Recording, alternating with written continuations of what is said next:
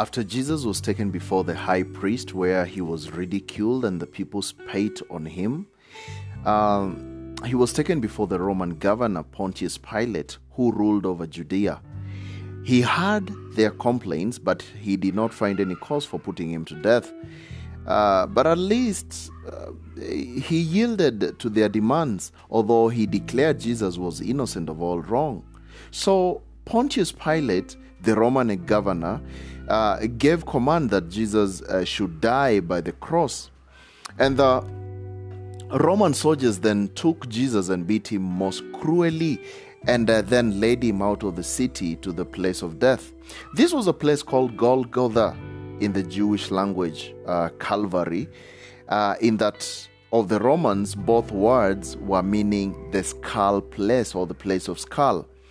Now, with the soldiers, they went out of the city, a great crowd of people, and some of them enemies of Jesus. And they were quite glad to see him suffer, and others of friends of Jesus and the women who had helped him now weeping as they saw him all covered with his blood and going out to die. But Jesus turned to them and said, "Daughters of Jerusalem, do not weep for me, but weep for yourselves and for your children, for the days are coming when they shall count those happy, those who have no little ones, to be slain, when they shall wish that the mountain might fall on them and the hills might cover them and hide them from their enemies." They had cried to make Jesus bear his own cross, but soon found out that he was too weak from his sufferings and could not carry it. And they seized on a man who was coming out of the country into the city, a man named Simon. And they made him carry the cross to its place at Calvary. Now, it was a custom among the Jews to give to men about to die by the cross some medicine to deaden their feelings, or, just like to make them calm down, something like that, all right? So that they would not suffer so greatly. They offered this to Jesus, but when they had tasted it and found what it was, he would not take it. He knew that he would die, but he wished to have his mind clear and to understand what was done, and was said, even though his sufferings might be greater. At the place Calvary, they laid the cross down and stretched Jesus upon it, and drove nails through his hands and feet to fasten him to the cross. And then they stood it upright with Jesus upon it. While the soldiers were doing this dreadful work, Jesus prayed for them and said, "Father, forgive them, for they don't know what they are doing." The soldiers also took the clothes that Jesus had worn, giving to each one a garment or a piece. But when they came to his undergarment, they found that it was woven and had no seams. So they said, "Let us not tear it, but cast lots for it, to see who shall have it." So at the foot of the cross, the soldiers threw lots for the garments of Christ. 2 men who had been robbers and had been sentenced to die by the cross were led out to die at the same time with Jesus. He was placed on a cross at his right hand side, and the other one was at the left. And to make Jesus appear as the worst, his cross stood in the middle. Over the head of the cross of Jesus, they placed, by Pilate's order, of course, a sign which was written, "This is Jesus of Nazareth, the King of the Jews." This was written in 3 languages. In Hebrew, which was the native language of the Jews, in Latin, the language of the Romans, and in Greek. Many of the people read this writing, but the chief priests were not pleased with it. They urged Pilate to have it changed from the King of the Jews to, he said, "I am King of the Jews." But Pilate would not change it. He said, "What I have written, I have written." And the people who passed by on the road, as they looked at Jesus on the cross, mocked at him. Some called out to him, "You that would destroy the temple and build it in 3 days, save yourself. If you're the Son of God, come down from the cross." And the priests and the scribes said, He saved others, but he cannot save himself. Come down from the cross and we will believe in you. And one of the robbers, who was on his own cross beside that of Jesus, joined in the cry and said, If you're the Christ, save yourself and save us. But the other robber said unto him, Have you no fear of God to speak therefore like that? While you are suffering the same fate with this man? And we deserve to die, but this man has done nothing wrong. Then this man said unto Jesus, Lord, remember me when you come into your kingdom. And Jesus answered unto them and to him, as they were both hanging on their crosses, Today you shall be with me in heaven. Now, before the cross of Jesus, his mother was standing. She was filled with sorrow for her son, and besides her was one of his disciples, John, the disciple whom Jesus loved most. And likewise, other women besides his mother were there. His mother's sister, Mary, the wife of Cleophas, and a woman named Mary Magdalene, out of whom a year before Jesus had sent an evil spirit. Of course, taken a spirit, let me use the right English, taken a spirit out from her.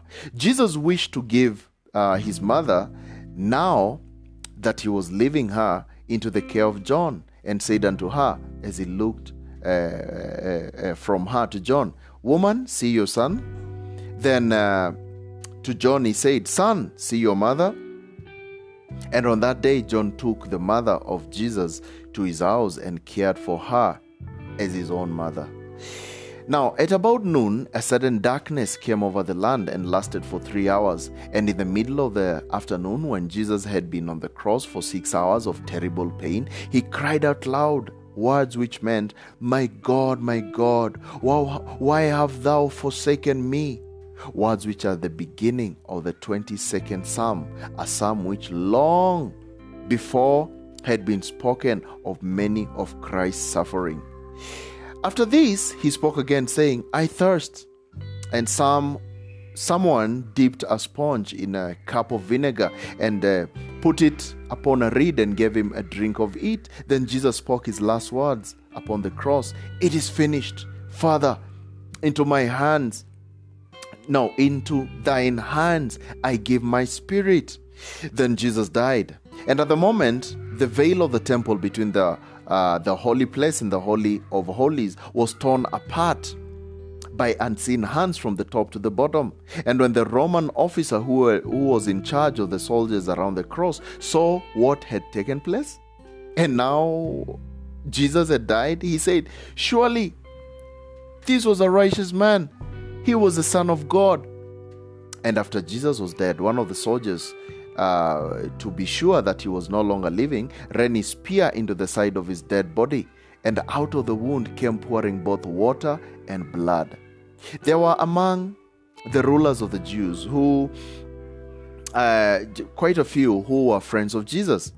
And though they did not dare to follow Jesus openly, one of these was Nicodemus, the ruler who came to see Jesus at night. Another one was a rich man who came from the town of Arimathea, and his name was Joseph. Now, Joseph of Arimathea went boldly into the office of Pilate and asked that the body of Jesus might be given to him. Now, Pilate wondered that he had died so soon.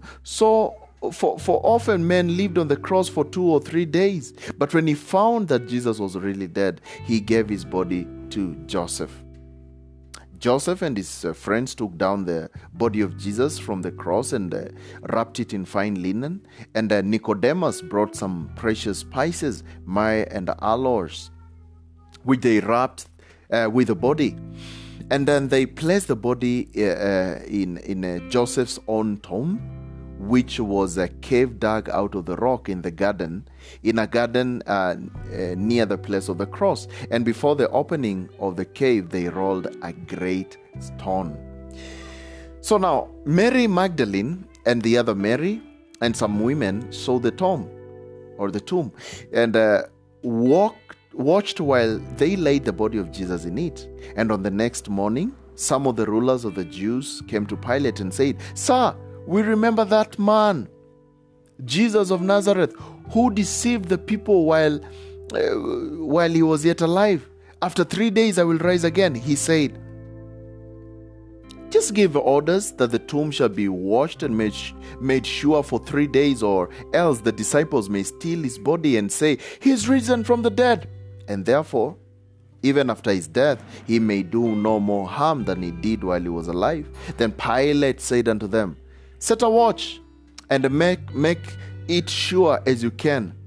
Then they placed a seal upon the stone, and so that no one might break it. And they set a watch of soldiers also at the door. And in the tomb, the body of Jesus lay from the evening of Friday, the day when he died on the cross, to the dawn of Sunday, the first day of the week, when he arose from the dead and appeared to his disciples. But the brightest day in all the world was the Sunday morning. For on that day, the stone was rolled away from the tomb, and Jesus came forth from the dead to gladden his disciples. This he had told them that he will do.